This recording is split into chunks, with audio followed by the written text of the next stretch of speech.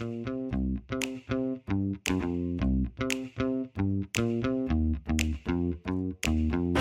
I'm Joe Cadwell, host of Grit Northwest. You can find my show on Apple Podcast or your favorite podcast directory. Grit Northwest is now part of the Labor Radio Podcast Network, where you can discover other union-specific shows to help you learn more about organized labor movements across the nation and around the world. It's one-stop shopping at its best. Just visit laborradionetwork.org. Once on the main page, click on a logo that interests you and a show description with hyperlinks will magically appear. How easy is that, right? So ditch the TV and grab those earbuds to hear the collective voices of workers from around the globe demanding fair treatment from their workplaces and elected officials. Join us at laborradionetwork.org. And until next time, this is Joe Cadwell reminding you to work safe, work smart, and stay union strong.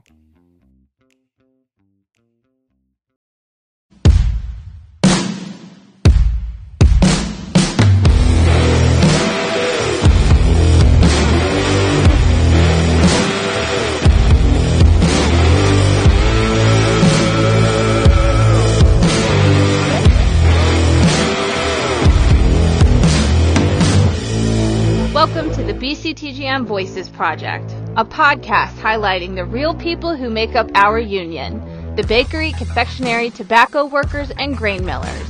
I'm Michelle Ellis, Director of Digital Media. I will bring the work of our union to you through monthly interviews with the BCTGM's hard-working leaders, organizers, and everyday members. This is the BCTGM Voices Project.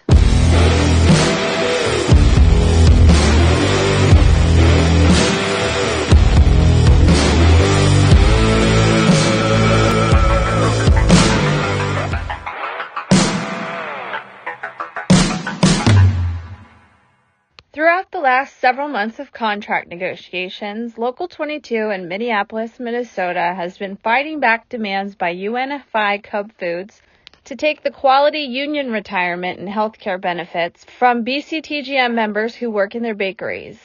In this episode, we get the full scoop from the local president, Wally Borgen, and UNFI Cub Foods bakery manager and Local 22 bargaining committee member, Amy Nelson.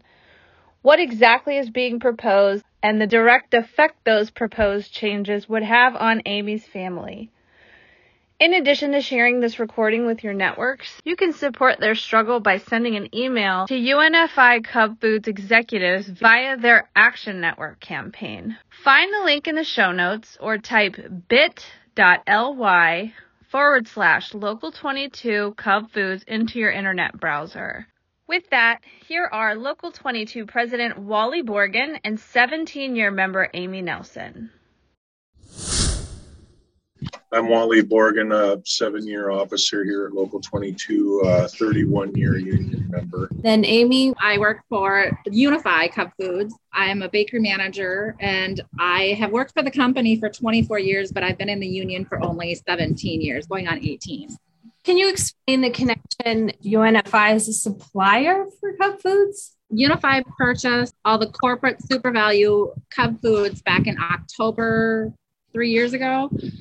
All the corporate stores were Cub Super Value stores, and so that's what we are now. So we get all of our stuff from where everybody else gets their stuff, but they own us. Yeah, UNFI is they're the primary wholesale company that delivers a lot of the goods to these stores, and they also own these stores now. So.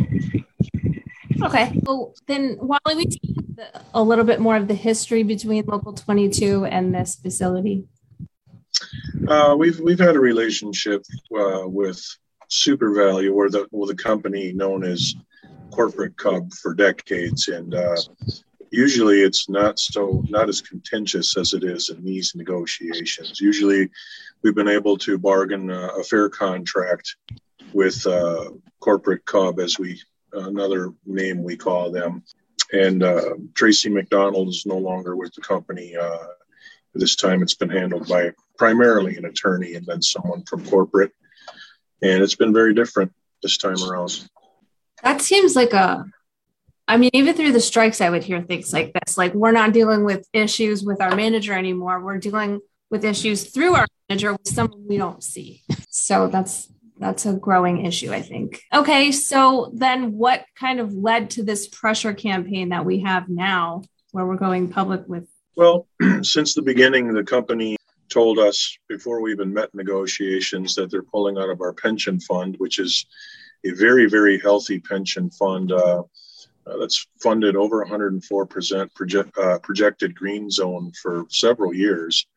And the reason why that fund is healthy is because officers previously did away with some of the early retirement options to make sure that it stays healthy. We lost $36 million in the first quarter of the pandemic. In 2020, we gained it all back, and now we're at $238 million and going very strong, funded over 104% at this time. So we just don't see a need for a company to insist on removing our members' ability to continue on in the pension when the fund is doing well. And ultimately, that coupled with them trying to, tell us that they're going to also force us over to their health and welfare plan, which is also just it doesn't compare to our union program at all. Will you explain some of the ways what they're trying to take out of that, like the healthcare? Well, I'll just hit the big highlight, Michelle. I mean, our plan, when you're using your HSA card to pay for in-network costs, and you're taking advantage of reimbursements of deductibles, it shouldn't cost someone in a family plan more than $1,200 out-of-pocket cost per year. What the company's proposing could cost you potentially under a family plan $12,000 in out-of-pocket costs per year. So it doesn't take much math to figure out what Amy would prefer to continue on for her family. Paying over $10,000 more than she's paying right now is not an option to our bargaining. And only be 80-20. Yeah, and they have an 80-20 coverage plan where ours is 100% covered after deductible. So it's not feasible, and we find ourselves insulted that not only do they want to put a stop to our pension fund that members have been earning pension credits for decades, they also want to potentially cost family plan participants over $10,000 more per year. Who can afford that? Amy, I'm curious, just personal question, what your situation is. You have grown kids, younger kids, any kids, no kids? I have an older son who is 30, and then I have a 7 and a 9-year-old. So the insurance I had before was great until my son was 26. And then, so he works for 3M, so he's got great insurance. But I mean, with our insurance now, my kids only cost me $3,600 each to have. So, I mean, I don't know any other insurance companies that, it was great. I mean, and it's cheaper than what my fiance's insurance is. So I carry the insurance for my family. It's insane to think that you're going to stay at a place. You said it over 20 years? 24 years I've worked for the company. 24 years. Like, it's insane that they're going to sit across the table and just like, oh, well, no big deal. Right. And when Amy says that it cost her $3,600, she gets $200 a month put into an HSA account. So really, after 12 months of that, that's where the $1,200 max out of pocket for her is, because she gets HSA money that she can use towards it. And then everything over the $3,600 threshold is everything from that to the United Healthcare deductibles is reimbursed back to her from our benefits administrator. So it truly is approximately a $1,200 maximum out of pocket per year versus the company's $12,000. Yeah, kind of a no-brainer. Well, yeah, and one would think that the argument would be that somehow this company can't afford to continue giving you this, but you guys have made the point that's not the case at all. I mean, I don't know any other companies that were able to buy down 32% of their overall debt during a pandemic. Well, that's kind of what they've done for us. You also have in your campaign that I have online, this proposed removal of time and a half. We have historically received time and a half for all hours worked over 8 hours in a day. They're proposing taking that away from us too. So, He could work us, 10, 12 hours a day, and it's straight time until we hit that federal limit of 40 hours in a week. As if taking the benefits away wasn't enough. They even tried to ask our members to wash their own aprons, Michelle, when they have a store full of meat cutters and other workers that have aprons brought in and laundered to them. Not our bakery workers. You guys go ahead and take those home and wash them. And in fact, that's the only proposal they withdrew throughout these negotiations is at least our committee and our members don't have to worry about washing their aprons when this thing settles. Wally, I did just listen to the interview you did with Errol Schweizer, who has a column in Forbes and a podcast where he briefly touched on working through the pandemic and pointed out a lot of things that many of us don't think about. I mean, we know that the grocery stores were there for us, like most businesses couldn't be through that time. Amy, I'm curious, what was it like going through that? I mean, I know that people had a lot of fear going to work. Well, I didn't have any fear of going to work at all, but I had a lot of anxiety because I had a preschooler at the time when it first started and a first grader. And so I would cry because I didn't know what I was going to do with my kids. Being a manager, I still had to worry about my department because ultimately it's still my department. But I would go to work in the afternoon, 6 in the afternoon, 6 towards the evening, 6 in the evening, work until 3 in the morning, go home and get a couple hours of sleep, teach my kids because they were pulled out of school, take a nap, and then go back to work. And I did that for 2 weeks. And we were declared after 2 weeks essential workers. So then my kids were able to go to the school, thankfully. But even then it was just, it was tough because you don't know what you're going to do. But yet it wasn't they offered where you didn't have to, but how many of us can really say, okay, I'm just going to not work anymore? I mean, there's a lot of people that did, but life would have been better if I would have stayed home a little bit, but. Well, so I relate in a lot of ways. My kids now are 6 and 8. So from the beginning, it was 4 and 6. And that time was so hard, even though I was able to work from home. I can't imagine having the pressure of trying to decide whether to go back or not, if I was going to get paid or not. So mom to mom, solidarity that time. Yeah, and especially because I carry the insurance for my kids, I can't lose my insurance because, oh my gosh, what if you got sick during this time? So it was just, you just did what you did. I also was at a store that was during the riots here in Minneapolis, so not only that, there was a bunch of stores that also had to deal with that during, and even right now, they still have to do it because of what's going on in Minneapolis. But, that's another thing that, the company doesn't take in effect, that it's the anxiety, all that kind of stuff. There isn't, you're working at these stores, we're going to treat you better. No,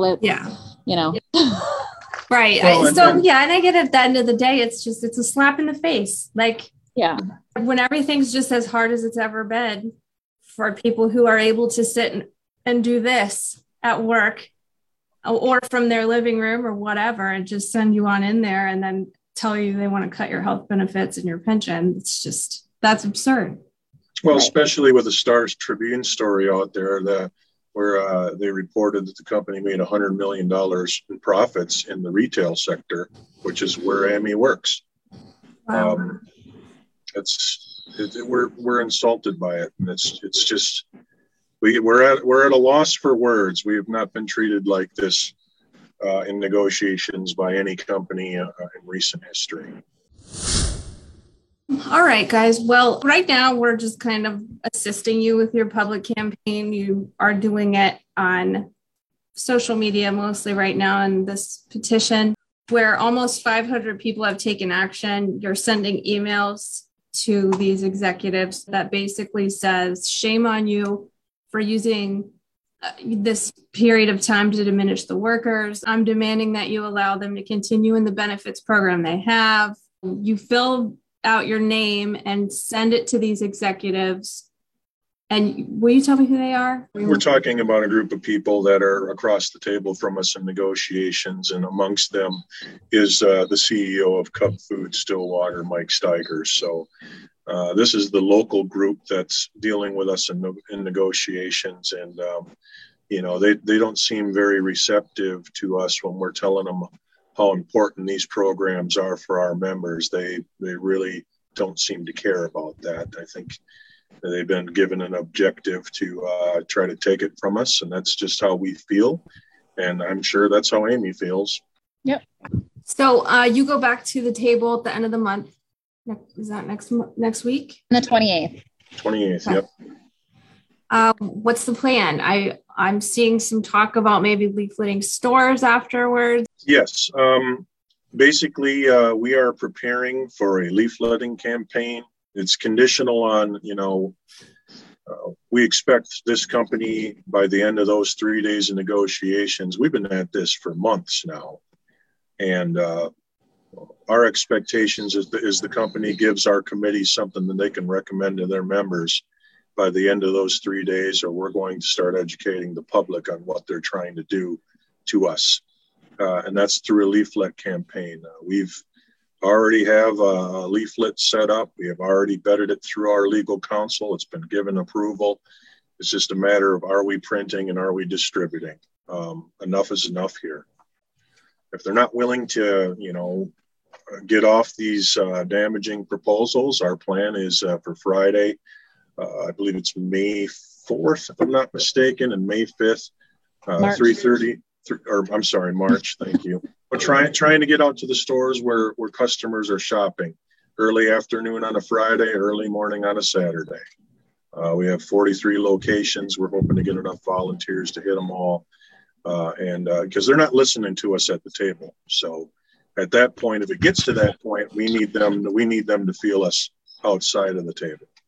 All right. Well, I don't have any other questions, but is there anything else? So I'll post the link with this recording to sign the petition, send the letter to the CEOs. It sounds like, do you have an event or a Facebook page?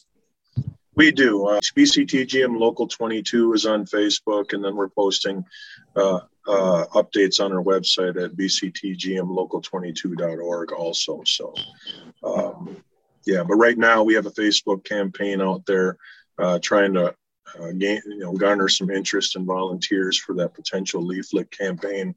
And it says in there, if by chance the company does offer us something, we've seen companies actually quite in recent history with BCTGM, with Frito-Lay, Mondelez, and Kellogg's. We've seen companies change their tune. In the event that happens, we will cancel that event.